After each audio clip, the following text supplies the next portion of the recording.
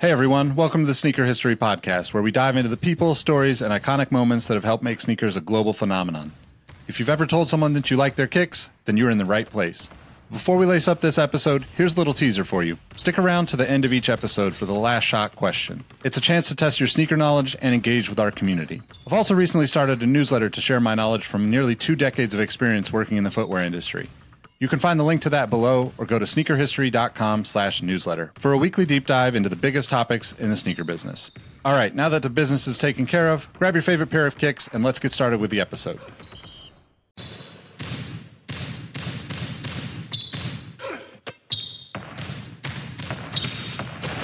Jordan trying to shake off Starks. Oh, what a LeBron James with no regard for human life. Final seconds. Bryant for the win. Iverson against Gill. The crowd on its feet. Allen for the win. Welcome to the Sneaker History Podcast. What up, what up? Welcome back to the Sneaker History Podcast. Got the whole crew in the house today to talk about some kicks, about some NBA trades. Mike is our resident sad Houston sports fan. You should be happy you got rid of James Husky. And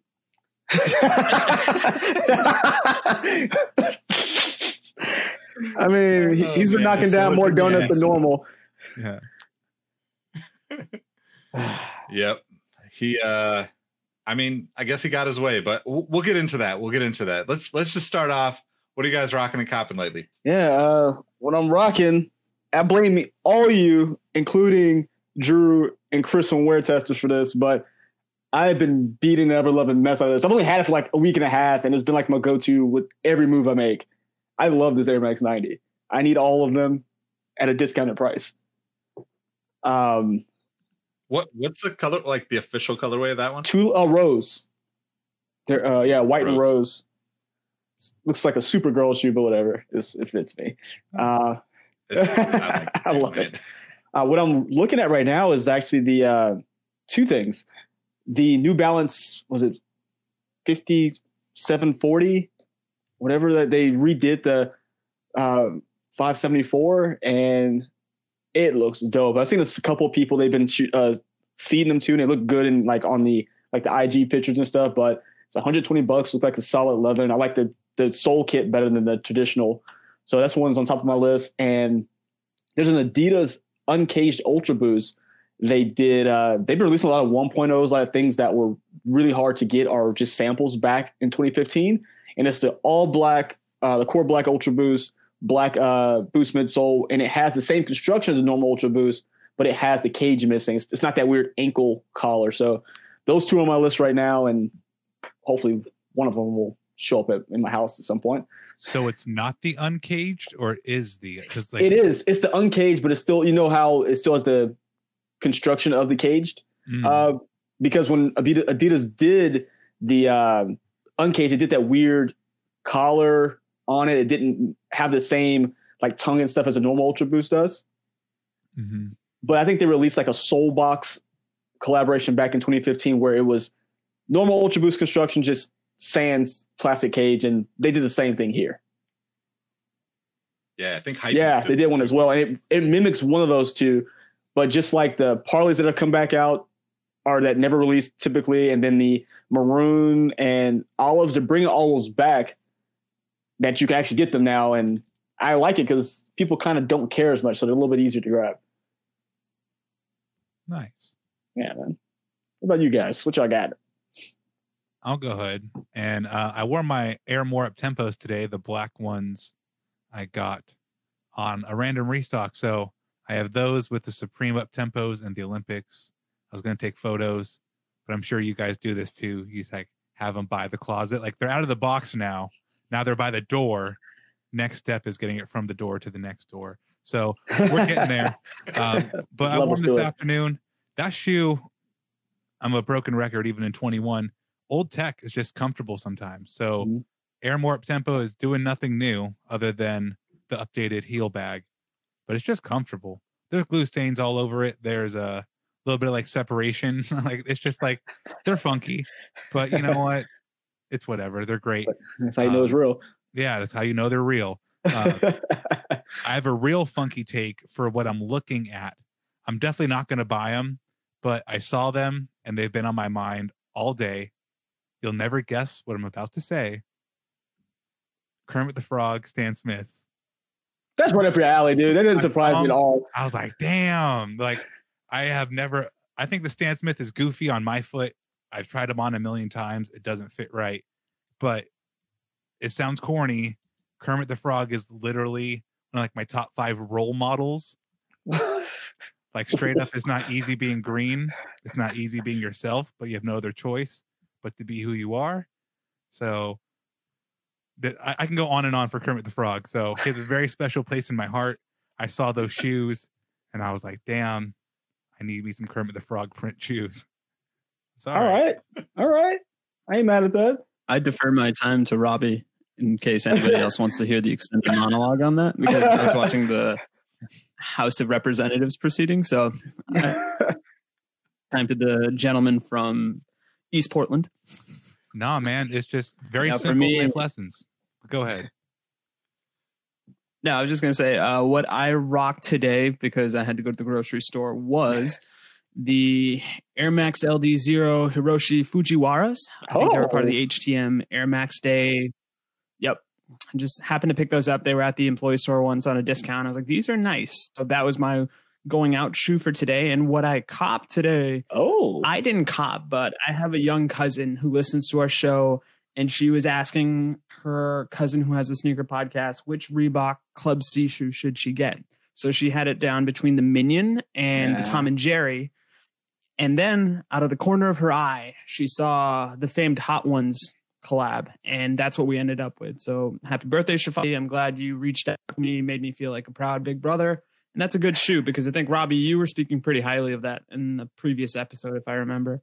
Yeah, go a half size up, because my flat pancake feet don't fit great in it. Or not, just it's a great shoe. Go buy a pair. Happy she got them. Hot Ones are great. But yeah, I have horrible feet. It's not her. It's no one else in life. It's my flat pancake feet that just don't fit into some shoes right. It's nobody's fault but my own. Do you use the arch supports in the Air Maxes? I mean, I never known anybody who does it, but do you do it? They don't fit. I couldn't get my feet are so fat. Like, I couldn't get those in the shoe with it if I wanted to. I've been curious, but I mean, they're flat as hell. Like, having the arch support hurts. I'm just gonna deal with the collapse forefoots when I'm like 60. I'm just gonna deal with it. I'm gonna put Heelys on the back of my Jordans, and I'm gonna just roll. So it's gonna be okay. Nice. Could you get the curly laces as well? Oh yeah, Amazon laces.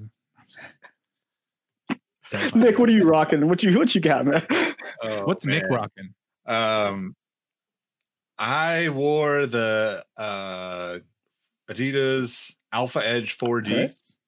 I still really love the 3D printed stuff. I'm like excited to get more of it, and I'm just gonna go full on Adidas 4D today. My like cop potentially is the Futurecraft 4D coming back, the original version. That shoe is just beautiful to me, as long as it's not, $400 or whatever. I think it's $220 now. I think they're bringing it back reduced price point. Yeah.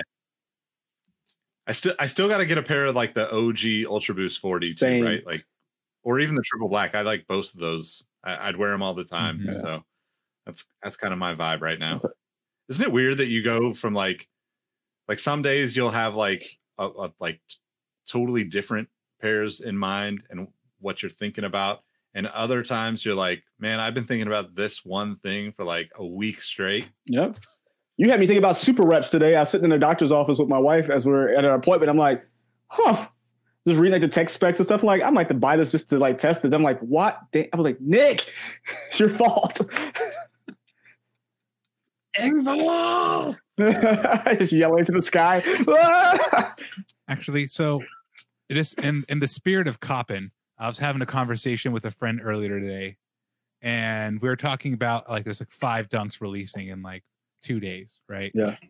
A hot drop, and just like how is it just me, or are they purposely trying to color block everything the exact same way just to, like, they're trying to really make it formulaic. So it's like, all right, either white plus color or 2 colors plus white midsole equals people talking about it for a month before equals people on sneakers equals the salty circle of losing. And it's just like, you don't have to white and black, white and blue, UNC, UNLV. It's just like, it, like my friend said, maybe it's just like they know the production's cheap and they can just like keep doing it. But if production was cheap and they can keep doing it, there'd be a lot more stock. It's just like literally, I think we're at a point, I'm going to bring it up early in 2021 because I'm going to call it now. We're at a point in like the need circle, the need culture of sneakers that like you tell yourself you need a pair of white and black Dunks that are, again, a pair of Journeys Dunks from 2006. And then your butt hurt when you don't have them. Then you buy them off a resale site for $220 because it's either it's a hot dunk and it's $300 or it's not a hot dunk and it's $220. It's like a very formulaic resale pricing right now too. So it's like, all right, stop 1, didn't get it. Stop 2, pay twice. Step 3, put it in your closet, wait for another one to come out. Like, what are your guys' thoughts on that? Dude, it's the work smarter, not harder thing with them. They're like, hey, this works. People are going to trip and fall over themselves. They're like, we're not going to do anything different. Why would we? If they didn't sell, they're like, oh, crap, let's do some more of these, co.jp packs with the suede and stuff. No, people are losing their minds over a black and white dunk. Like you said, Robbie, you said it perfectly. 10 years ago, those things were sitting in Journeys for $49.99, and we're like, meh. Now you're going to pay $220 for it, and it's literally a cup sole, no air in it, not comfortable, and maybe questionable quality. So good luck to those who would do that. I've officially given my resignation to Dunks and trying to get Dunks. Hey, but 5 years ago, you were looking at that pair that was at Journeys that went on sale for $49.99. Like, damn, I probably should. Oh, yeah, no, I probably did buy it. That's the thing. I'm like, I was in the big and like, cheap, I'm bringing it home with me. But now I'm like, bro, like the Iowa Dunks, I literally thought about buying them because they're like $170 in my size on resale. But I'm like, I'm not going to wear them. I'm not. No, great. Don't do it. I have my Spartan Dunks, Michigan State's, and I haven't even unlaced them yet. I got them like 2 months ago. Yeah. and again, they sit in the closet. I keep trying on sneakers for another pair. I'm going to try for every pair coming out in the next 5 days. I'm a minion too. So I got you. I'm going to help you though. Like I think I'm better than buying 5 pairs of GR Dunks. I'm not. I'm going to try to buy all of them. But it's just like income in the closet. Income. It's like. Well, at least you can admit it. So people are like, no. I'm a rock. I'm like, I have seen 0 people wearing Dunks in the wild. Like I've seen Instagram pictures of people posing, but I've not seen people just in the wild wearing them. I mean, granted, there's not many places to go, but that's a grocery store shoe. Let's be fair. Like you can throw it on and channel my Nick and say, no, I'm just be like, no, I don't need the shoe. I'm not going to say a year, but like, I'm just going to channel it. This is a safe space. You can say it here. It's just when you go out on these streets, that's when you have to say yes to everything. Yeah. I mean, I'm just waiting for a Discord message. Hey, who's not going for him? Hook your boy up in the size 12 and a half. Yeah. Just remember that although this is a safe space, it's listened to by a few, thousands of people. Yeah. So. No, I'm going to be trying. I'm a buyer if I can get them, but it's just like so formulaic. I want to get like your take of like, are you still in the formula?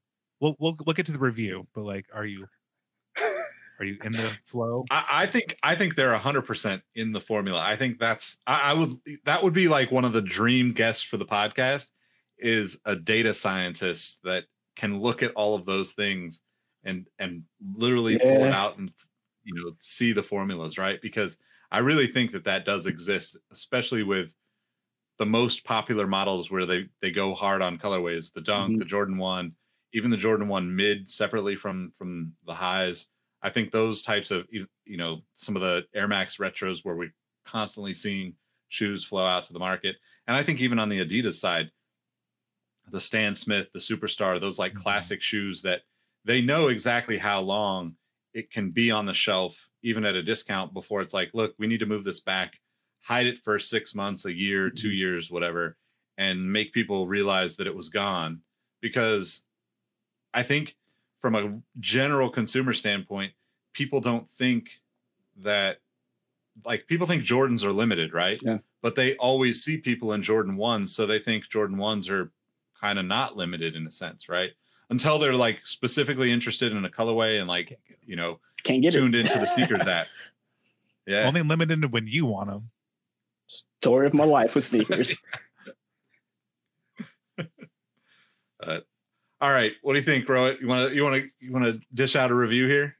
I'll just say this: much like Nike milking the cow dry with dunks, I think I've milked it. You guys have milked this topic enough for me to just say, yeah, guys, I agree. Really, I think we've had a couple episodes where we've all kind of had a therapy session about dunks and how we're lamenting our inability to grasp them and how that directly personally affects my own manliness and my manhood. So, here's hoping I get an extra shot of testosterone when I'm trying for a 12.5 dunk on Robbie's behalf. I'll second that. Like, do you even dunk, bro? No. I finger roll.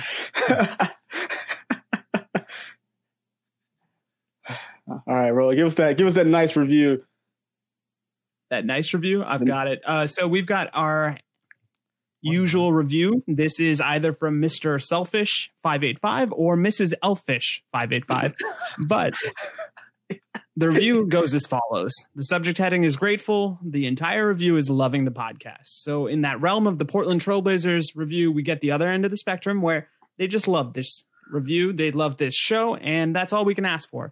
Maybe next time be a little more specific, but beggars can't be choosers. So we thank you for that. And we remind everybody to continue to rate, review, subscribe, like, do all the things to all the podcast platforms. So that way your boys can eat. And more importantly, we can get our sneakers.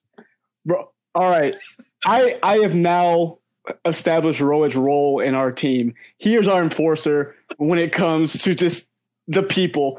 Rohit, you stand there, you stand there like you're going to take a charge, you knock them right down. That's what happens. So No. I think I bruise like a peach. I'm the smallest one out here. You're definitely the Ron Artest. You know what? Here's my athletic doppelganger, right? You guys remember Little Giants? I'm the kid that had the big snot bubble. I'm all intimidation. I just need antacid to get me there. I got you. We got you some Tums on deck. Let's go. Yeah. I mean, in all fairness, the like 1 or 2 word reviews are kind of my favorite because sometimes that's exactly how I feel when I actually do leave a review for something. Like, It could. look, I've been listening to this for 3 years. Great. Good on you. I mean, Exactly. in the But same- Nick, tell us that you've been listening for 3 years in a sense. I'm sorry. What's that? Go for it. I was going to say that's in the same vein. Like after you have sex, that was good. It's just as good as like a whole essay as to what happened. So I will happily take that was good or this is good. This podcast is good. Robbie's like, I just want a fist bump. Just give me. We're good. We're good. Fist bump. Here's your Uber. I'm just playing. I always think of the Chappelle show of like how movies would really end, and it's the pretty woman. It's like, oh, well, time to leave. Anywho, we will leave that misogynistic tone at the door. Oh, okay. Well, here we are. This is where we are right now. We just want to keep you happy, Mike, because I think when we do pivot to the big topic of the show, inevitably it will come back to your sadness. Oh yeah, How the are you feeling? tears will be different once we circle back. You see you guys, look at the sad face on my picture. I took the time to make an old school emoji sad face.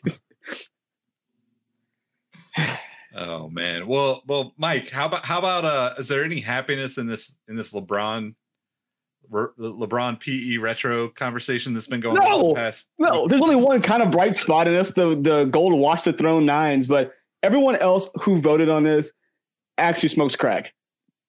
Like, I don't even know. I don't even know. Like, it is the What the 9s, which I think is the worst what the of the group, of all the what this. You have the glow in the dark 10s, which they tried to put that on what the was it the 16? Glow in the Dark 3? 3, yeah, sorry. Glow in the dark 3s. They tried to put that colorway on the 16, and it just sat there and it's like $40 now. The other good one, the ring ceremony 10. So there's only 2 good ones in my opinion, but there's so many things that are left on the table, like Rookie of the Year, Zoom Generations, the purple Zoom. I don't know. And I mean, I love LeBron. He's like one of my favorites, but his tweet was the Final Four set. It looks about right to me. I'm like, but LeBron, you said it because you have all the other ones already. He's allowed to love all of his shoes. That's okay. It's fair. But if someone said, hey, Mike, pick your 5 favorites of whatever you have sitting in this closet, I can do that. I can be like, oh, these are my 5 favorite, and be like, I don't know why I bought these. You know what I mean? Okay, let's go through your top 4 out of the LeBrons. Out of these, Yep. God, it was gonna be. God, I have to like look at them now. The Dunkman, Dunkman 4? Yep. I Watch the Throne 9 is one of my favorites. The Stewies, that was just a bad situation how they had those votes up. And then the Purple Zoom Generations are my top 4 of those. All right. So my top 4 would have been definitely the Stewies. I think that colorway is just kind of crazy. Like, I don't even think it should be on a sneaker. I think it's like Robbie always talks about putting a shoe on a mantle. Mm-hmm. That's one of those shoes for me. You don't wear it. The Purple Zoom Generation PE for sure. Probably one of my favorite LeBron PEs of all time. My absolute favorite LeBron PE is the 7 hardwood classics. And then, like you said, the Dunkman 4, man, those are my top 4 if I could choose. I'm not going to say anything because I'm okay with these. And if any of these shoes release, any of these 4 that we have listed now, I'm going to buy any one of the 4. I don't care which one of the 4. They're all being copped. I'm in it for the long game. Correction, you're going to try to buy one of the 4 that released. No, I mean, with the bronze, I've been pretty good. Like if I actually want it, I get it. So these will happen. Put it into the galaxy. Put in a word for your boys over here, because I mean, I'm in the same boat. I'm gonna buy whatever one they say is gonna release, but I feel like I can be a little salty in the beginning. Here's my real deep conspiracy theory QAnon thing. So I've seen 2 friends with the glow in the dark 3s on foot over the past years. Samples, guarantee you that thing is rigged, and they have a fat stack of those somewhere already, and they're gonna win. See, I saw a picture of the 10 today on Instagram, a sample of the 10 ring ceremony. I was like, I haven't seen that in a long time, and someone was posting pictures of it. So that could be the sample game. So like when the 10s came out, that was like height of like people boomboxing, like buying fat mounts of LeBrons and reselling them. On the dark market. The 3, they weren't doing that quite so much. So like the 3 was like a really low key sample when the 3 came out. That glow in the dark nobody cared about. Mm-hmm. But since like 2016, I've seen it a couple times, like on foot, like casually. Okay. That's like off of campus. So I guarantee you there's people on campus with them on. This my weird theory is that this is all rigged. Glow in the dark 3s are going to win. And makes sense. It wouldn't surprise me whatsoever. Because think about it. I mean, let's say the shoes drop All-Star. Let's say that's what I guarantee that's what's going to happen. Ain't no way you're voting for something like votes are in the production. No, production was made 9 months ago. So that's just my 2 cents. And I love the What the 9. It's a gorgeous shoe. I'm not going to talk any crap. That's the one I would take of the 4. Okay. For me, I think I'm going to sound like a broken record. Obviously, the Stewies. I like the ring ceremony 10s. I think that's my heart pick. I hope that's the one that wins because that's the one I'll try for now that the Stewies are out. I like both black and red colorways. The January 1st, 2011 player edition. I'm sure I got the date wrong, but that's the one he wore against the Trailblazers. Apparently that's a shoe that its beauty has to be seen in person to be believed. And then the black and red 7s. I know those are more basic compared to some of the more extravagant silhouettes that were on the tournament, but I'm with Robbie on this. I think they know what shoe they have and they're just working backwards because once again, going back to the matchups, the Stewie Watch the Throne matchup to me is just confusing because you could put those on opposite ends of the bracket and they would meet in a final. Should have been 2 1 seeds. Like it should have been 2 1 seeds.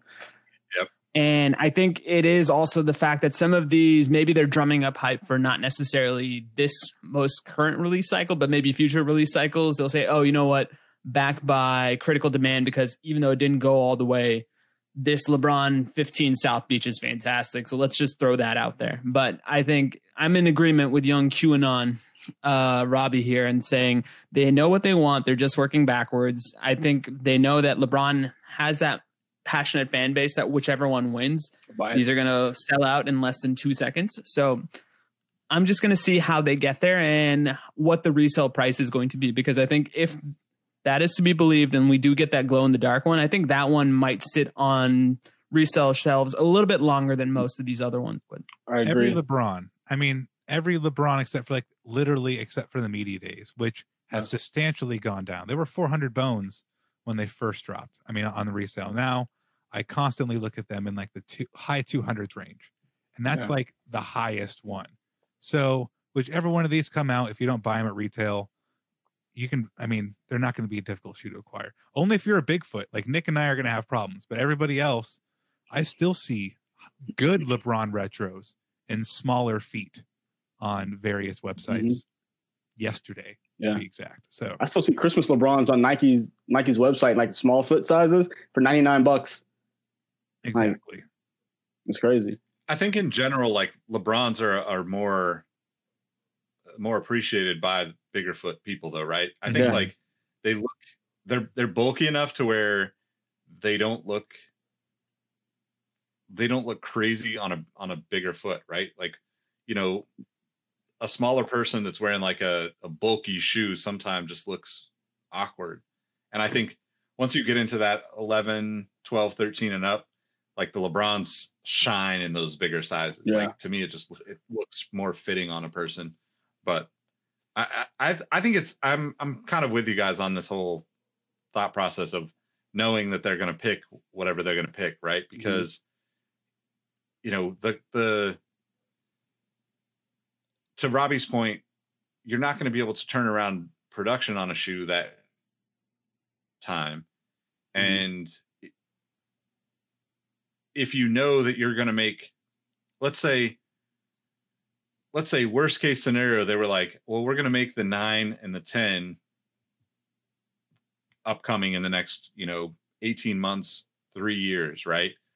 This, by putting 2 9s and the 10 in the last 4, creates more buzz around it, means that even if it's not a already predetermined thing and those shoes lose, they can say, well, we're still going to bring these other colorways out.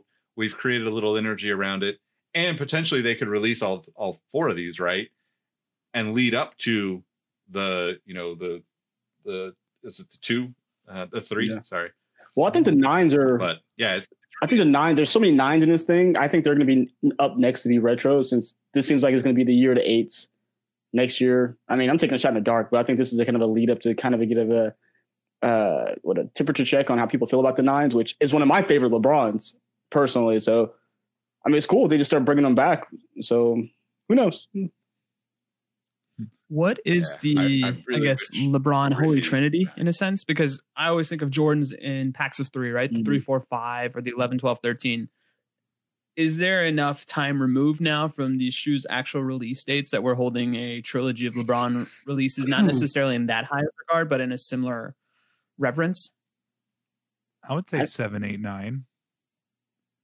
I can probably second what Robbie said, and I can maybe even say sometimes 10. I like the 10 a lot, so just me personally, but I think 7, 8, 9 is probably the safest You said bet. 3s, so I kept it 3s. If you ask, there's only been 4 LeBron misses out of 18 in my book.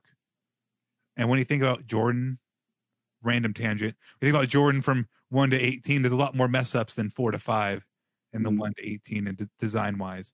How many bad LeBrons are there? So there's the 13, the 6. Many would say the 6, 5, 13, 14, 11, 12, 11. I think 11 is pretty solid. I'm pushing it. I'm trying to get to 5. So okay. But really, the 6, 5, and 13 are the ughs. Yeah. And the 6 and 5 are fire. 13 is horrible. I second that. Sold all mine. 6 is a Timberland boot, man. That's the thing with the LeBrons, right? It's hard to So I think the 9 is a little bit more challenging for like the average consumer to wear, right? Yeah. It's a little Very bit. techy. It's just it looks different, right? It stands out, like the tack, the tech, the height of the collar. You know, on Robbie's closet episode, right? Like he talked about like the shape of the collar on LeBron's, and if you haven't checked it out, it's definitely worth your time. It's on Instagram and YouTube, but it's really a fascinating kind of like thought process around the LeBron designs, because as fans of sneakers, as fans of LeBron, we're all kind of open to almost anything until like the 13, like Robbie said, or whatever that is for you, right? Some people that's the 6, some people that's, I know a lot of people didn't like the 2, but to me that was one of my favorites. But I think with the crazy part about the LeBron line is like almost everybody would start with the 7 and 8, or have one of those 2 in their top 3, which on one hand I can totally relate, because that's still like the iconic big air bubble, super cush sneaker, right? But on the other hand, it's also like the most hyped LeBron stuff, right? There was all the crazy PEs on the 7, and then you had, South Beach and everything else on the 8 that like those literally blew up the LeBron line, I think. And to Robbie's point, I think that was because the 6 was so misunderstood. Like people didn't even understand that like the concept of a leather wrapped midsole and the concept of all the stitching that went into that and like the work that went into that design is much different than most of the shoes we see on a regular basis. But it wasn't something that was I don't think it was talked about enough, and I don't think it didn't become, they weren't ready for a desirable feature. A shoe buff's going to be into a leather wrapped midsole, but like average Joe's going to be like, and to really dive in, they scrapped the original what the 6 was going to look like. They scrapped it super last second, and like what we got is actually like a V2 of like what the 6 was going to be. Very interesting stuff. We don't have to keep going on about it, but yeah,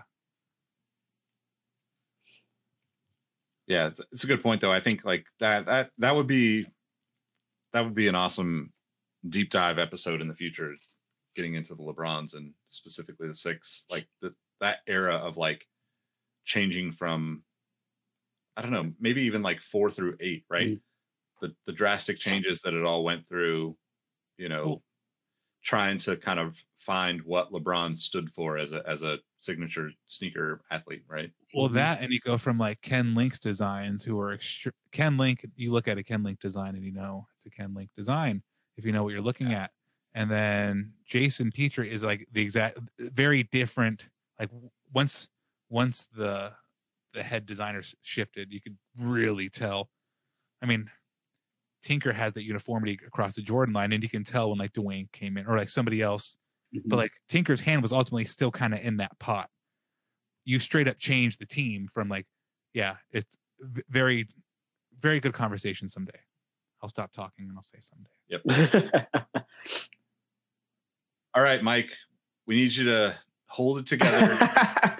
You can. You just sent the text to the group, man. I'm going to let you read it. I'm going to let you just take on. Just know that we're all here for you. Girls, don't cry. Turkey for you. Oh, it's playing in the background. No, man. So everyone can read my name, a sad Houston sports fan. It's just kind of been like I was telling you guys earlier, just kind of a powdered keg of just awfulness in Houston sports in the last few weeks. You got baseball free agency. There's really nothing happening because of COVID, but we're not going to be paying George Springer to come back most likely because the Astros are cheap. So we have one of our cornerstone players, which we will not have anymore. Next, we move on to the Houston Texans, where they are literally the most laughable front office I've ever met. And that's saying a lot considering, like, put it like this. The Browns have won a playoff game, and we have what we're doing now. We've literally just switched roles. And Deshaun Watson, who is our prized quarterback, has been mistreated because they brought this, lunatic in from the Patriots to become, I don't know what his position is, What is, oh my God, I can't remember his name now. Not the GM, but the other guy. The personnel guy? What's the guy that got Bill O'Brien fired, which was well deserved, but I can't remember his freaking name now because he just infuriates me. It's for the best. I'll look while you continue to claim about the ineptitude and the general suckiness of the professional sports scene right now. So we have that happening where he's now Deshaun Watson is basically once out, and he has past Texan legends, freaking Andre Johnson. We have a past running back, just basically saying, hey, you know what? I would do it. I would play hardball because they drain players and waste your career. So, okay. Oh, you found it, didn't you, Rod? I did, but you were on a roll. So let me throw this alley-oop back to you off the board, T-Max style. The New England Patriots hire was a man by the name of Nick Cassero, who they've been flirting with for a while. He's GM guy. Yeah, he's a GM guy. And Andre Johnson had some particular grievances to air about one Jack Easterby. Him. It's freaking Easterby. Yeah. So apparently the owner loves him because on a personal level, but he's literally just the biggest scumbag in the NFL. No one wants to work with him or for him. So that's what we're dealing with there. And of course, JJ Watt, our longtime superstars, like, please get me out of here. This blows. So cool, football. And now we have the hodgepodge of a basketball team called the Houston Rockets. We've had 2 chances to make it to the NBA Finals and do something with their lives, but we faltered literally at the finish line. Choking is I don't know if you want to call it choking. Tripping, falling over yourself, rolling over, breaking your ankle, and just laying there watching the team walk over you. We've had 2 chances to beat the Warriors in a Western Conference Finals, and we've either missed 33 straight threes, or we just forgot how to play basketball as a whole. Steph Curry wasn't even in the game. And they're like, meh, KD wasn't in the game. You got to be kidding me.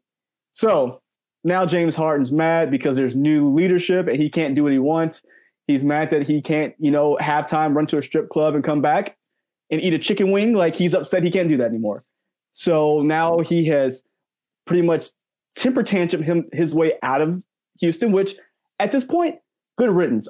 He looks like he ate all of Turkey Leg Hut or whatever the place is down here that he likes to eat at. He ate all of it. There's a Turkey Leg Hut at the place? Yeah, dude, I got to find it for you. It literally is like the most heart-stopping food I've ever seen in my life. I need to find that.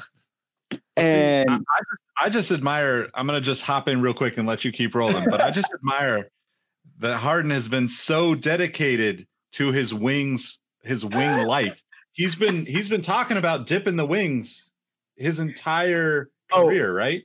He's really doing it now. Like, he actually has a thing of ranch in his hand on the court and just slathering all on his wing right now. You can see it in his beard. Like, this dude, I've never seen anybody this round since Big Baby Davis played for the Celtics. I mean, or when Shaq played for the Cavaliers. I haven't seen anybody that round on the court. And he went from 35 points per game in the first 5 games and decided he didn't want to play basketball anymore. He dropped to a mere, 17 points per game in the last 4 games. We just don't want to play, huh? So he bitched and moaned on the podium yesterday, and we scooted his behind out for Victor Oladipo, 4 first-round picks from the Brooklyn Nets, and 4 draft swaps. I don't know what that's going to turn into because Brooklyn at this point, unless it all blows up, which it might, because those 3 personalities together just – Kyrie's not even there. He just decided this wasn't for him anymore. And so they very well could be in last place when we get great picks. But, I mean, I don't know what we're going to do with – and this is no diss to them. I just don't know what they play like together. But Boogie Cousins, who's been hurt the last couple of years, John Wall, who's coming off a pretty bad injury, Victor Oladipo, who – I mean, proven he can play, but can he step up to get a team over the hump? Like, who's going to be the number 1 there? Who's the clear-cut superstar? And, yeah, that's my grievance. Whatever team's out there, please take PJ Tucker with you. He's a whiny child. He wants more money. Have you seen his stat line? He scored 0 points yesterday in 23 minutes. He did nothing to help the game, but he wants more money to go buy more shoes. He's trying to send you a message to management. Let me see those zeros, you know. Well, yeah. He gonna see a 0 when he's sitting at home with no check. And there's a bit more. So there's 4 teams. So it's the Rockets, Nets, Pacers, and Cavs. Cavs, yeah. What you said is right. They ended up getting 4 swaps and 4 first-round picks along with Victor Oladipo. But poor Karis LeVert, who's now in Indiana, and then you have Jared Allen, who I believe is in Cleveland now, or flip-flop. They're both in Cleveland, something like that. No, you got it right the first time. But it's just like, you're right. Everything got exploded. So you explode everything to get James Harden, and James Harden is elite. He's going to lose weight really fast. He's going to start trying. Him Husky is still going to give you 30, but it's very curious to see what happens with Kyrie, because I don't watch ESPN a lot anymore because it's basically the Stephen A. Smith channel. But he was saying, I mean, just like if you don't show up, and I believe he said Kyrie played 22 games last year. So on year 2 of like a 5-year deal, 22 games last year and a shortened season this year, and he's going to miss more this year. You're not getting a lot of Kyrie. So I'm from a shoe perspective, from brands, I think James Harden brand just went like James Harden's in New York now. Like Adidas, like that's gonna be popping. But what is like is Nike gonna keep just like pumping out Kyrie colorways like nothing's happening on the court, lack of happening on the court? Or because James Harden, if James Houston could have said F you, you're going to Cleveland, that would have really hurt. That would have been hilarious, by the way. But now you're in the biggest market in the country, or second biggest behind LA, all this stuff. Like the shoe stuff is very interesting to me with James Harden and Kyrie. That's like in regards to Kyrie, I sent you guys a tweet a second ago, and it made me laugh. It says Kyrie didn't want to be Robin for LeBron, but now he's Alfred for KD and Harden. Crazy how life works. Yeah. I mean, I know he got hurt when he was at Duke, so he played 8 games. I may be giving too many. Maybe he played, but I think 11. 11. He played 11 games at Duke. Okay, I thought it was like a very minimal. He still got drafted, like number 1. Yeah, but this has been the Kyrie story ever since he became a star, basically. Because when he was with the Cavaliers, we had to carry them himself before he won anything. Oh, he was about it. I'm durable. I can do this. As soon as LeBron got there, I heard I got to go sit out for X amount of games, and they carried over to the Celtics. They carried over to Brooklyn. I mean, people know what they're getting. Like the Nets could have easily traded us 1-for-1 Kyrie for Harden, but we didn't want that. I didn't want that nonsense here. This dude, he probably would have flew to Phoenix at the wrong team. Like he don't know how the earth works apparently. So that would have been better, because now the Nets are blown up. So all your 2-3 best role players, they're not even they're above average role players. They're 3. That was a solid bench. Quality. No, I mean not just. I mean the whole. I mean, you know what I mean. LeVert was a bench player, but when everybody's not healthy, he's a starter, like getting good buckets. So it's very interesting. To answer my own question, I actually like Jared Allen. He's Jared good Allen's too. badass, man, throw. But Nick, I'm gonna throw you this, because you lived through the Penny stuff more than we did. They the Penny 3 came out, like they gave it a little space because he was hurt. Then he played a couple games to get the Penny 3 out there at the All-Star game to get it on court, and then he was hurt. Like Nike, I don't want to say ignored, but like the health status of the player is separate from the shoe release schedule. Do you see the same thing between like Kyrie and Penny and like that? So I think this might be an unpopular opinion and might offend some people at Nike, but I say this in a really loving way. Like I think that Nike and Jordan Brand almost uncontrollably find crutches to lean on. You mentioned Tinker earlier, right? Tinker is incredible, basically paved the way for all of us to be talking about sneakers right now in a certain sense, right? Even if Jordan comes into the league and is as successful as he was, if he leaves Nike, we don't have what we have, and we don't have the Tinker-Jordan relationship.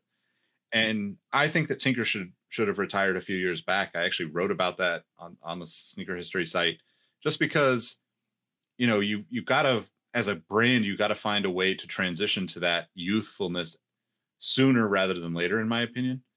So I say that with Tinker in that example as like, you know, it's really tough because you clearly got one of the best people to ever design footwear, you know, on your team. But then throughout the years, you become dependent on that person to put their stamp of approval on things, you know, like you said earlier, right? Like that transition, you know, to Dwayne, or, you know, even, you know, having, I don't know, like just anybody that came in. I think of like Tiffany Beers and the Nike mag, and like, you know, from what I understand, she did most of the work for Adapt Technology, the auto lacing stuff, but yet you still have the conversation of like Tinker's a part of this. And it's not to take away from who he is and what he's done, but you got to be able to elevate those people to, you know, like learn how to play in that spotlight. Right. So I say that to kind of talk about Kyrie, Brooklyn. You know, Jordan Brand did this with Carmelo Anthony, right? In, I don't know, 2010 or 2011, they decided we're going to start pushing that Carmelo's from Brooklyn. He was born in Brooklyn, yes, but like from Baltimore.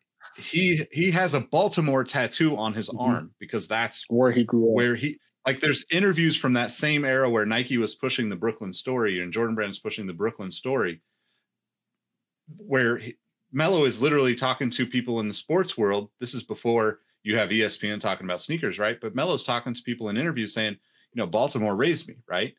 And that's very similar. And I don't think people realize how much, like, and it's not just Nike, it's a lot of the footwear brands. They lean on New York as like a crutch to say that we need these people in major markets. We need, you know, an athlete needs to be in New York in order to sell a lot of signature sneakers. And I bring that up because if you look at Penny, at some point in the Penny lineage, somewhere in the late 90s, there was this shift from, look, Penny Hardaway can sell a shoe as an Orlando Magic, you know, as an injured Orlando Magic player. Like, people bought Penny Hardaway shoes, right? The same thing with, you know, Charles Barkley. Wherever Charles went, like, Chuck's shoes sold. They were great shoes. Maybe not to the level of, you know, Jordan's, but nothing sold to the level of Jordan's in the 90s and early 2000s. But at some point along that path of all these different people, signature athletes, whatnot, Nike and Jordan Brand started to lean more and more on the New York story, right? And I don't, you know, I've lived in New York. I love the city. I mean, there's so many incredible people there that, you know, I can't deny what that city means to sneaker culture, the community, and all of that, right? And just my own personal career on top of that. But I do think that, like, if we can't sell shoes based on players playing for one of the other 40 teams, or expand that, right? Like, players play all around the globe and still sell shoes. One of the things we talked about on our Patreon exclusive episode this week was the Adidas basketball line and D Rose. And D Rose shoes sell exponentially more in China compared to what they sell in the United States. We in the United States look at it, we think, D Rose shoes, nobody buys those. Why do they keep making them?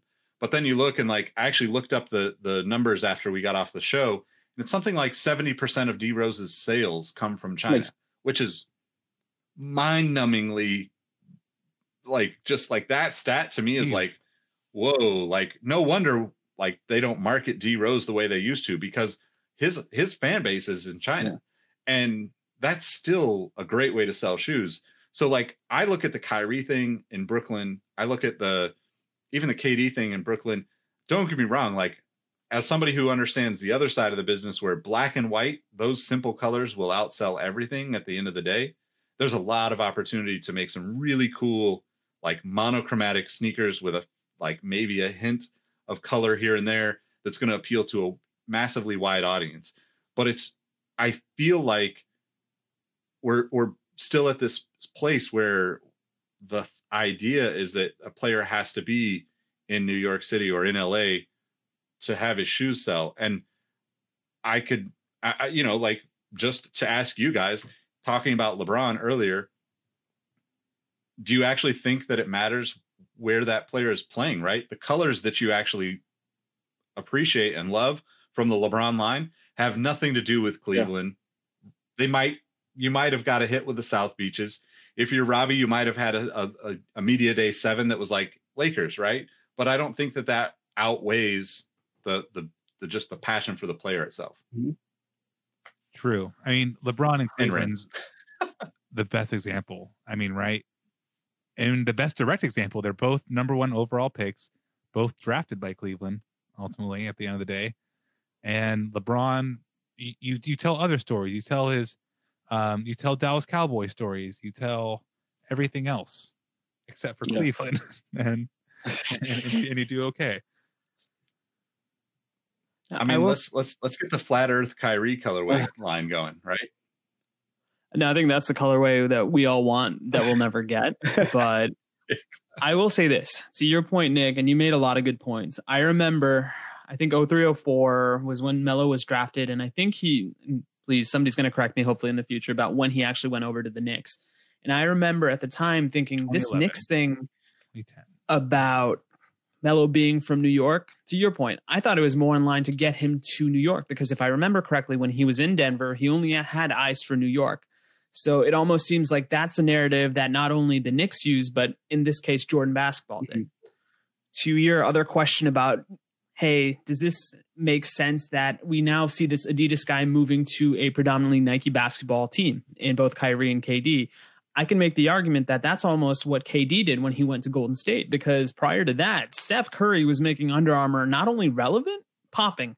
Yeah. And in a way that we haven't seen an athlete make a shoe and elevate a shoe since probably Jordan or maybe early LeBron. Steph did that with Under Armour, and I can't help but think, and this was kind of captured beautifully by Ethan Strauss in his book, The Victory Machine, which kind of looked at the last 2 years of the Golden State Warriors dynasty. By KD going to Golden State, whether it be for basketball reasons, there's also this sneaker side of it, because now you're almost quelling the biggest threat Nike basketball has ever had. And you've arguably put your number 2 guy on that team, and you've dethroned Steph Curry, because as a Curry fanboy, it pains me to admit this, Kevin Durant is the reason why they won those last 2 titles. And in a way, that's that Nike swoosh coming in and saying, hey, nice job, Under Armour. We can take we got it from here. So there's that component of it as well. Now, when we look at it from a basketball perspective, this is really interesting to me, because this is the second time that Brooklyn has done this, where they've seemingly mortgaged their future for 2 players that are considered superstars. Now, in this instance, we're seeing James Harden still relatively close to his prime, whereas when they picked up Garnett and Pierce, they were well over their prime, and they were almost relics or corpses walking out there. And I think they got to a 7-game series. Andrew from our Discord will probably correct me. I wonder now, because Harden is there, is this the Kyrie insurance that we're also talking about? Because prior to that video leaking of Kyrie being in the birthday for his sister, I believe was the reason given. And I get it. I'm a family man. I would support my sister too.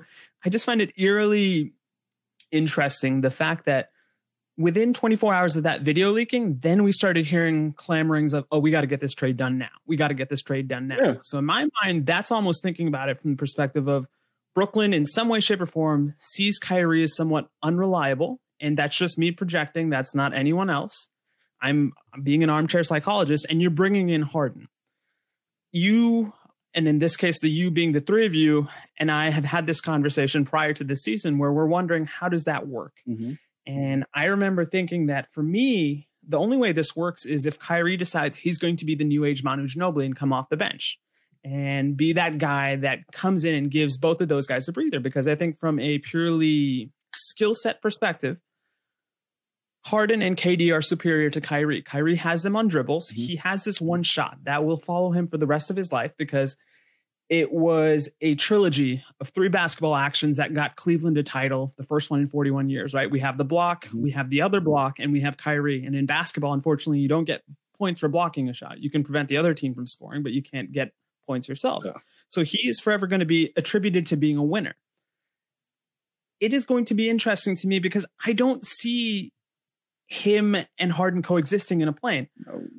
I will also try to say some nice things about Brooklyn because I've kind of sullied Brooklyn's name because it's a little confusing.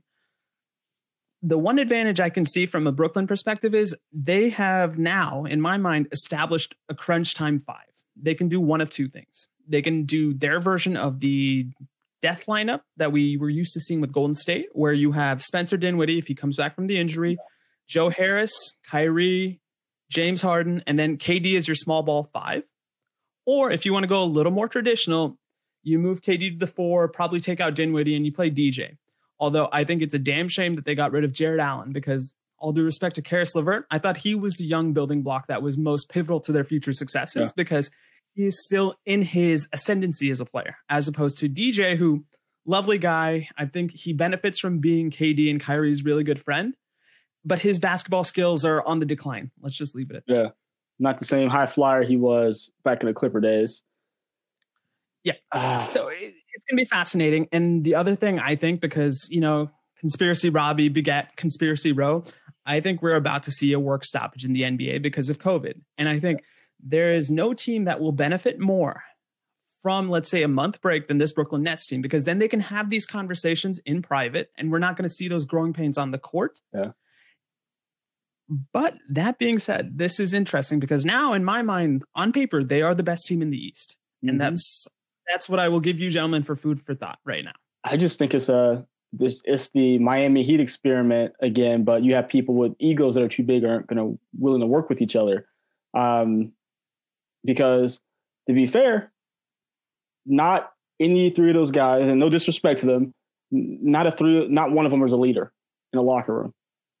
James Harden's going to do his own thing. KD's already said he just wants to go out there and ball. And we don't ever know where Kyrie's head's at. There's no leader in that locker room except for what? DJ is the most veteran guy there who's going to be able to maybe rally the team. There's no leadership there to keep these guys in line because the running joke, as everyone's been saying, is that what they're going to play the game with multiple basketballs because each of those guys plays on the ball. Clearly, Kyrie and KD have been making it work for the games they played together. They've been splitting time well. But now you add in this third black hole. Like we've seen this game. It's a lot of dribble. 5 seconds left on the clock. Pass to somebody if I can't get the shot. So it's not going to be – I know they played together in OKC, but that's when he wasn't as confident in his skill. He hadn't had an MVP under his belt. He hadn't had all his all-star appearances. So he was okay to defer. No, I got this. So – like you said, Rod, I think if there is a work stoppage, it would benefit them most so they can have this hash out session, have these practices, and just work out the kinks there. But if we see this happen live on the court, I say they get bounced in the second round of the playoffs. Really? Yeah. By it's going to either be a Antetokounmpo, pissed off fueled Bucks team. He's I got to make it to the finals, or it would just be kind of ironic if the 76ers beat them because, that was the other team he was supposed to go to. I think that's a brilliant way of looking at it, Mike. And the other flip side of this is you just mentioned somebody that is probably thanking their lucky stars that the attention is off of him because Giannis has had probably some of the more high-profile failures in back-to-back postseasons that we've only kind of attributed to seeing a young LeBron doing. Really eliminating Brooklyn in this hypothetical would be a cinematic chef's kiss that I think some of us would want because the dirty secret about professional basketball is not only is it a fun sport to watch, but the people watching is so much transcendent than any other sport in the world because it is one of the few sports where there's no obstruction of the face. So we can see these guys. See the sadness on their faces as they just go out. Yeah. I think Brooklyn's going to lead the league in eye rolls. Now, whether that's from the fans that are watching the product or it's the players themselves, we will also see. But I want to ask this next question to a very specific member of our panel because he is a member of that Laker Nation who is still considered the heavy favorite of the NBA championship. Robbie, how are you feeling about this? Or is it just, I don't need to know the name because at the end of the result is going to be the same and that there's going to be a body that we're going to have to walk over on the way to get the Larry O'Brien trophy? Robbie, I think you're on mute, but he's spitting that hot fire. You answered it for me. So exactly that. But if I can make it work on 2K, they can make it work in real life. So they'll figure it out at some point. The baseline. But no, Lakers in 4. I mean, LeBron's LeBron, man. Is. So I'm going to ask one last. Yeah, go ahead, Nick. Go ahead. No, go ahead. No, I was just going to ask this because I think between the three of you, I have some really big movie buffs. And this is something else that was kind of noodling in my brain. So way back when, I think when he just joined the Heat, or this is probably after that title he won with the Heat, Shaq kind of compared his wing counterparts to the three brothers of the Corleone family. And he had kind of called out the fact that you had Penny, who was Sonny, who was I got it wrong. So I'll start again. So Penny was Fredo, who had these brilliant flashes of brilliance, but was weak and injury prone and never really went to his full potential. Then you had Kobe, who was Sonny Corleone, who is rage personified, this physical freak, this specimen that can only do certain things that we all mere mortals dream about. And then you had D Wade, who was Michael, who was the unlikely savior who rallied him to a title he never thought would be coming. So he's always going to have a special spot for D Wade. My brain was thinking, if I'm KD, you are kind of going through that now in a sense with your point guards, because you had Russ, who is your Sonny in this instance, because once again, physical freak, super mercurial, super temperamental, is going to yell at you. And more often than not, he is going to be his own victim in a sense that he's going to let himself down. You had Steph, who's this unlikely savior, who's not only influenced the business, but ushered it into a new era the way Steph has with his long shot making. And now, on the surface, before a single ball has been dribbled, you have given KD what looks like the Fredo, which in this case is not one, but two guys that are, rightly or wrongly, we're not to say historically characterized as aloof and a little flaky. And it's going to be really interesting because I think if they look at this from a legacy perspective, they have all the ammunition they need in this world to say, you know what, F you guys, we're going to run this table. We're going to prove to you that once again, this is a super team league and we are the superest of all teams. So that was my last thing, but I figured I'd throw this off to my movie guys because maybe they'll correct me with my analogy here. Nah, I think that's pretty spot on. I can't argue that. Yeah, it's pretty good, man. I think, well, I wanted to go back to what Mike said about leadership.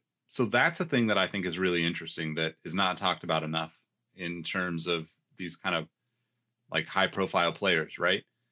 There's the difference between LeBron and being, you know, whether you like him or not, one of the top 3, top 2, top 1 best players of all time. Mm-hmm. Like it's almost undeniable, right? You could argue generationally, and we would never be able to come to an agreement with a lot of people, but there's no real denying that he deserves to be in that conversation regardless of what generation you're from. And I think that is because of his leadership, right? LeBron has already proven he can take any team to the finals. It doesn't matter what cast is there, right? It's nice if he has a Kyrie, he gets his chip in Cleveland, but at the end of the day, that comes from leadership and being able to rally his belief and his desire to win. And I think that, my hope, like I'm a pretty big KD fan. Like I think that KD has it in him to be LeBron level leadership, but I don't think that he's found it yet. Yeah. And injuries can derail that growth mentally, like, beyond anything, right? But if he's going to win another title, regardless of where he plays, he has to become that, right? Yeah. Because he stepped into a situation in Golden State where he didn't have to be the leader, but he had to be the workhorse of the team in order for that team to win, right? Yeah. And that's not knocking any of the rest of the guys on that team, because honestly, like whether you love them or hate them, watching that Warriors squad for a few years was amazing fun, right? I think as a Kings fan, I would argue that squad is up there with watching like Jason Williams and Chris Webber in those beautiful years. Yeah, they didn't win titles, But there's no way that if you were a fan of basketball, you didn't want to watch those guys play every night. The same way that, like for me as a kid wanting to watch Jordan, right? Like next level entertainment. And I think that's something that, going back to KD in Brooklyn, he has to be so much more if this is going to work. It doesn't matter who he puts on his team with him, because to Robbie's point, LeBron is LeBron. LeBron knows how to get there. He knows how to win. Yeah. It would be like unbelievable. Like, in my opinion, if LeBron doesn't win this year and probably even next year, it's more of a disappointment than the Warriors blowing it in their 70-win season, right? Like LeBron has the spotlight. He's in LA. He's happy. It's sunny outside, like to quote a great movie. Well, I'm not going to drop any Swingers quotes, but just go watch Swingers if you want to know about who's the big winner. Who's the big winner, Nick? Yeah, exactly. Like LeBron, man, like he is just like, and add on to that his kid's coming up too. Eventually that's a possibility. He's playing with AD. Like, you're getting to play with one of the top talents in the league for literally him coming into his prime, right? AD is not fully there, and that's insane to think. But like, also it's the type of person you want to be around when they're growing into becoming, that next, debatable best basketball player in the history of the game, right? And so all of that said, I think this is such a weird mix of things. I don't think it's going to do any good. I think at the end of the day, you still gotta to beat LeBron, and I just don't see it happening. Yeah. But I think that there's another, interesting piece to this is all the sneaker conversations. I'd love to know what you guys think about, like, is Harden going? So one thing that Adidas has always struggled with is not having these players in major markets, right? Like, the most success arguably is Kobe being in LA those first few years, and everyone else is kind of like not quite enough, right? Like T-Mac being in Houston, I don't think that's the reason his shoes weren't as successful as maybe somebody else's, but I think that it's a piece of the puzzle that they could have done better at.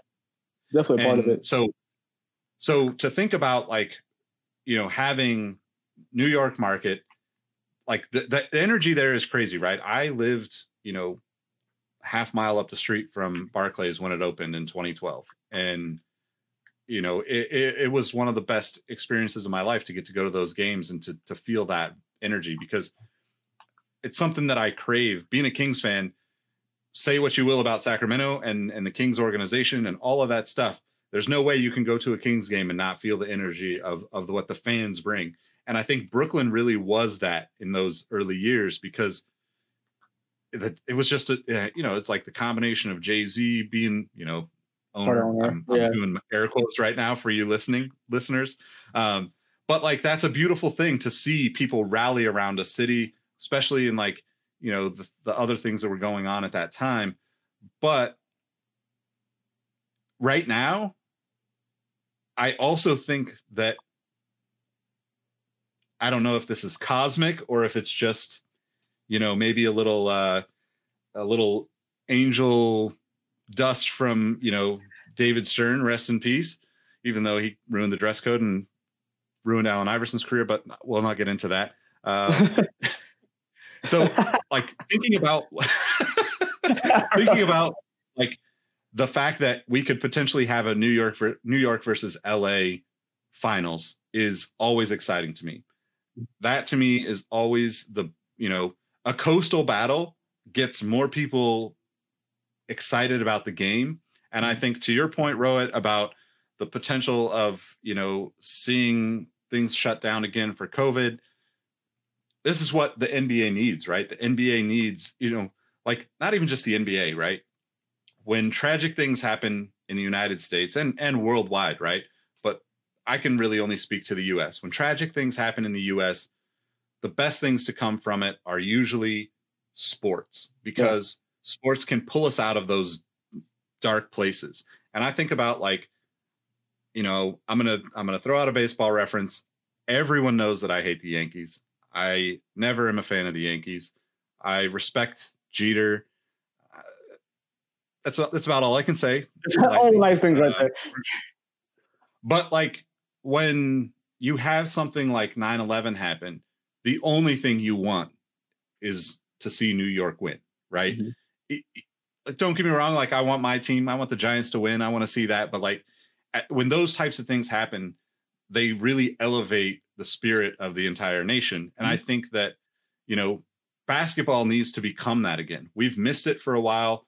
You know, the Lakers winning is beautiful for Robbie. It's not quite as inspiring for the rest of the country, except when we have young Jimmy Butler coming in and potentially like robbing the throne of, you know, coming out of nowhere, really, right? We just didn't even, if you would have picked that at the beginning of the year, you were definitely going to see a huge return on that bet. If you bet on Jimmy Butler and the Heat winning the title.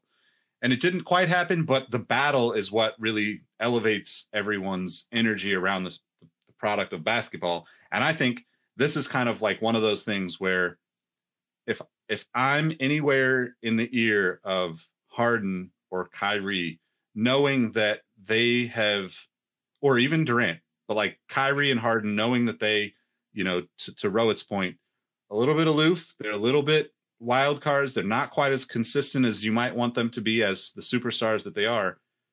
I'm making sure that I'm poignant about this because this is much bigger than basketball. If they're able to pull this off, it's much bigger than just this season. It's going to be huge if part of us getting past COVID as a society in the United States is also tied into some crazy 7-game Brooklyn Lakers finals, right? Yeah. That to me is something that you dream about as a little kid. You know, it's like dreaming about hitting the grand slam in the bottom of the ninth with a walk-off home run, right? And sure. I think that kind of mindset hopefully is at least somebody plugs that and drops that in their ear, and to Kate of leadership, you know, he could become that, right? Like it's not necessarily about what you do on the court in these instances where you have unparalleled skill set spread across the floor. It's really about how you guys all figure it out behind the scenes and create that final product that makes you a winner. So I don't know. I'm excited about it. I also don't understand any of it in a sense because, you know, I feel for Mike and the Rockets, and I just hope we can just win. I just don't want to go back to that. I also am not a big. Now, Mike, I will say this. I'm just gonna say I'm not like a huge Harden fan, so. Yeah, I mean, I just don't want to get that. I'm not a huge Harden fan, so like that's why. Yeah, and the thing is, like, I just don't want to be back in that space where we used to be back. You know, before Harden was like, we're always at 500, never really doing anything, and just like, oh, I expect to get to first or second round of the playoffs, and okay, we're good. So that's the part that irks me. I'm like, dude, we were so on the cusp of being great, it just took like 30 steps backwards because someone just had a temper tantrum, basically. That's the irritation. It's like a single person, because he was given too much leeway, has caused just nonsense everywhere for our team. That's it. That's my frustration. Like, dude, you have a job. And that's what I understand. Like you're being paid to, I guess, perform. You want to be in the best situation. So I get that because everyone wants to be in the best situation with their workplace. But still remember, it is a workplace. So if they set guidelines, you have to do this, that, and the third, you should probably just like do that. Like we wouldn't go to work tomorrow and say, oh, you know what? I don't like in this department. I'm going to throw a fit until you move me to another department. Like that doesn't work. Like you have to remember this is a job. And I don't say that to like belittle what they do because I love basketball and hell, I wish I was, 6'5", you could shoot a, jump shot. Like I wish I could be a professional basketball player, but they have to know that you've been blessed with this gift. So be gracious about it. Don't be that person. Like how these people are acting right now is like between, like, say, Kyrie, Harden, and whoever else out there. Just remember, like, this is your occupation, I should say. It is and it isn't, in a sense. I agree with you, Mike, from a just old school blue collar perspective. We're all in that tax bracket, let's call it that, where we have to get up every morning, we have to kiss our wife or our partner, and then we go to our laptop in a different room and we just sit there for 8 hours. And there are going to be struggles, there are going to be victories, but part of what I guess makes basketball appealing to some is the fact that you see this collection of highly skilled people that are arguably the pinnacle of their profession. Yeah. And they can make those rules, unfortunately or fortunately, depending on how you want to look at it. Now, I think you alluded to this. Houston was the guy dating the hot girl, in a sense. Yeah. Oh my gosh, we have her. She's brilliant. She's smart. She's funny. She makes a mean grilled cheese sandwich, exquisite tomato soup. I want whatever I can do to keep her in my life. Mm-hmm. Now, unfortunately, some other gentleman up the street has captured her eye. And because you've set up this ground rule of, hey, honey, you dictate what's happening, it sucks, but it's only inevitable that she's going to go somewhere else because she's only known comfort in your life. Yeah. And it's a cruel lesson that at times helps me in a sense, because now I know as a sports fan, I can't connect on the player's level the way maybe a previous generation could, but I'm in a better space for it because I do have to realize at the end of the day, a lot of times these guys are looking out for themselves the same way you and I might look out for a better profession or a better job. But yeah, it sucks. It does kind of make it tough that when you may have a little one or a little cousin or a niece or nephew, and you're trying to tell them that, hey, sometimes the journey is more important than the decision at the end. And then they're going to be like, "Nuh-uh, James Harden went to Brooklyn." Like, don't look at that. Yeah, not real. I mean, you have to be devil's advocate, yeah. And that's where it's unfortunate. The leadership thing is another wrinkle because I think one scenario I could see play out in this hypothetical finals that we've all, as sports fans, kind of made up in our minds that's going to happen, which basically means it's not going to happen, is when we see that Brooklyn-LA matchup. The way I'm looking at it is another thing you had alluded to previously in this conversation, Nick. You have 3 of Nike's top spokesmen, if not the top 3. And you have Adi's biggest spokesperson. If I'm James Harden, that is the stage where I have to ball out in a way because I'm already behind from the sneakers optics perspective, right? Yep. And we always come up with buts for James Harden because we are tantalized by his skill. But that is going to be really hard to watch because if he chokes on that stage, there's no stage big enough for James Harden to choke on then because he's inevitably going to be that guy. Mm-hmm. Yep. I mean, no coming back from that. Yeah, that's a great point because I started typing up a text earlier to you guys. It was going to be a little harsh towards James Harden in this whole situation. But basically what I was saying in that before I decided not to send it and, put that negative energy into the universe, which apparently I'm just going to do now. Switch mediums. That, at some point, like you just lose the respect because you haven't done it. You've had the opportunity. You've played with the best of the best in the league. Maybe you're not playing with LeBron and AD, but you've played with KD and Russ, man. Like it's one of those things where you've played with Russ a second time around.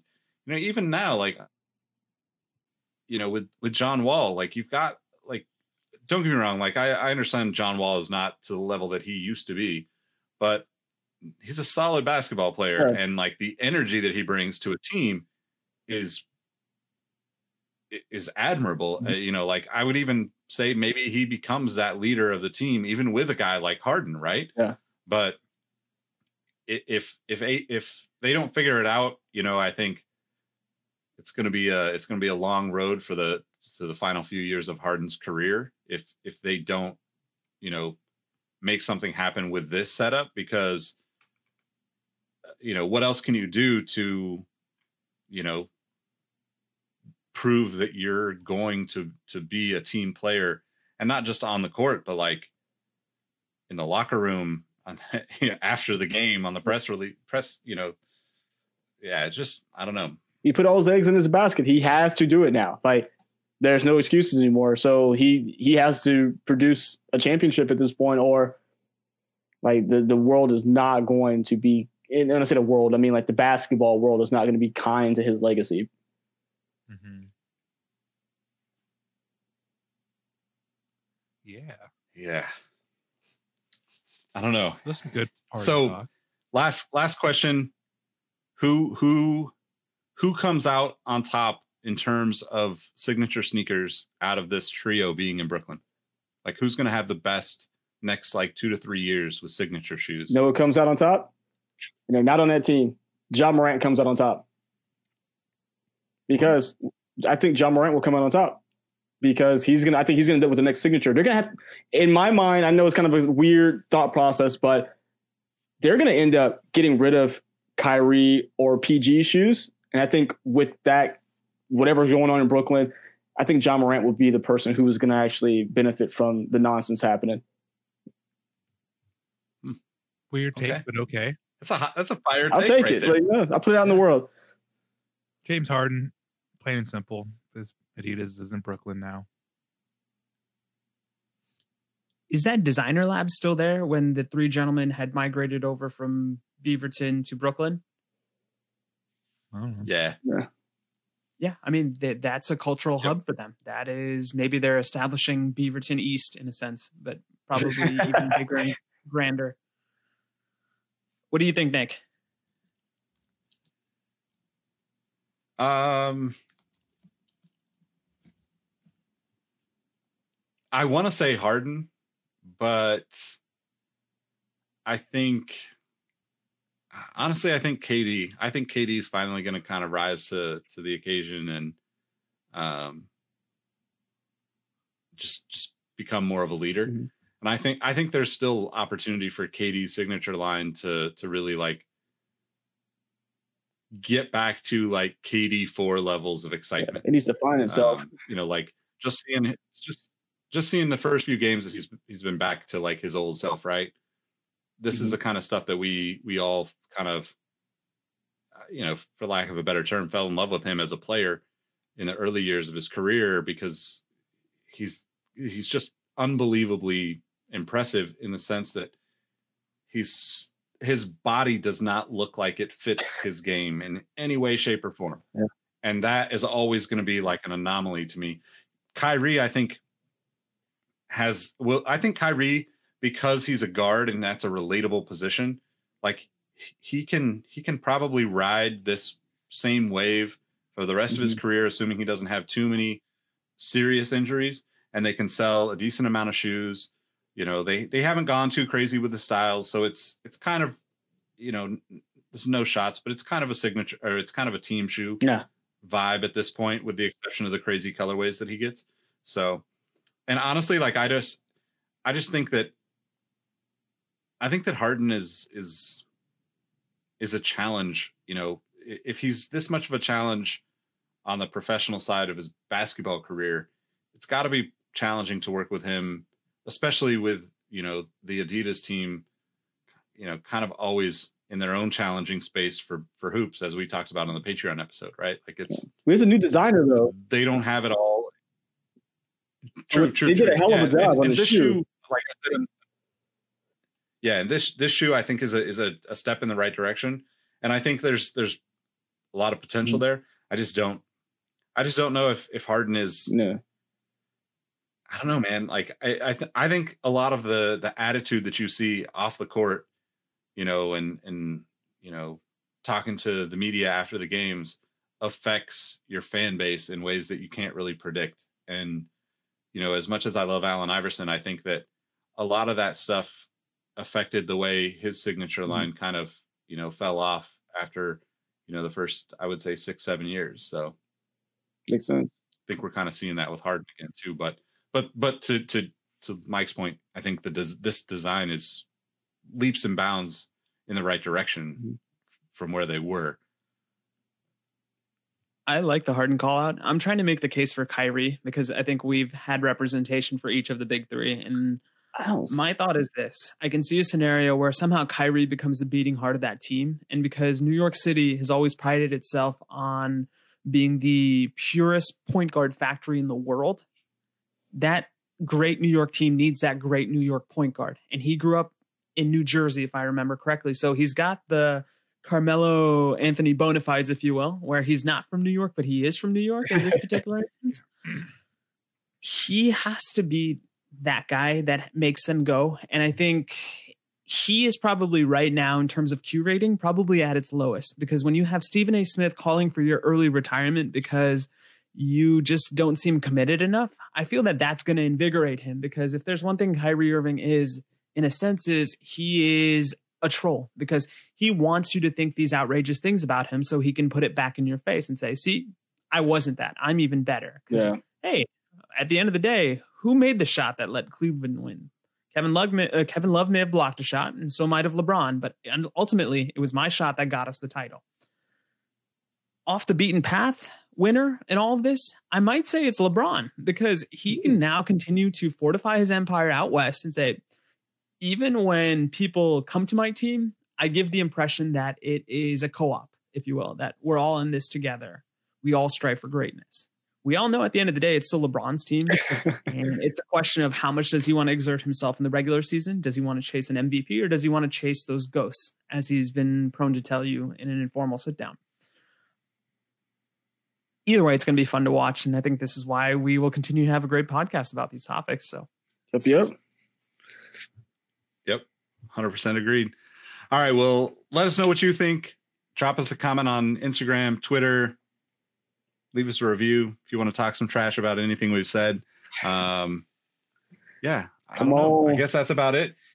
Bring it on now that we've got Rowett acting as our Ron Artest. Yeah. I mean, we got nothing to worry choking about. Out people. So let's go. My rap album is going to be in Circuit City. That's my favorite Ron Artest story. My man took a seasonal job at Circuit City as an NBA rookie to get the discount. Let's never forget that, guys. That's a smart moves. I mean, that's legendary. So. All right. Well, thanks everybody for rocking with us. I think at this point, you know how to find us at Sneaker History on all the platforms. Obviously, if you're watching on YouTube, links to each of us in the description.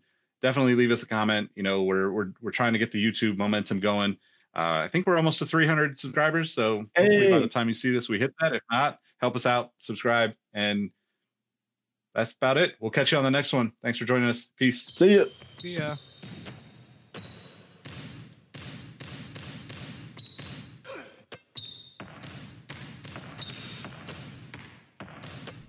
Hey y'all, Nick Engvall here. Before you take off, I want to thank you for listening to the Sneaker History Podcast. It really means a lot that you would spend a portion of your week hanging with us, and if there are any ways that we can improve the podcast for you, please leave us a review on iTunes. If you're looking for more content from the Sneaker History crew, head over to patreon.com/sneakerhistory and join us for as little as $5 a month. That also gets you access to our Discord group, which is a lot of fun. Also, make sure you're subscribed to our YouTube channel. We just started uploading our videos there now, so you can watch the video version of the pod and a lot more. Last but not least, tell someone you like their kicks today. It's a small gesture that can go a really long way to making somebody's day a little bit better. Thanks again, and we'll catch you on the next one. Peace.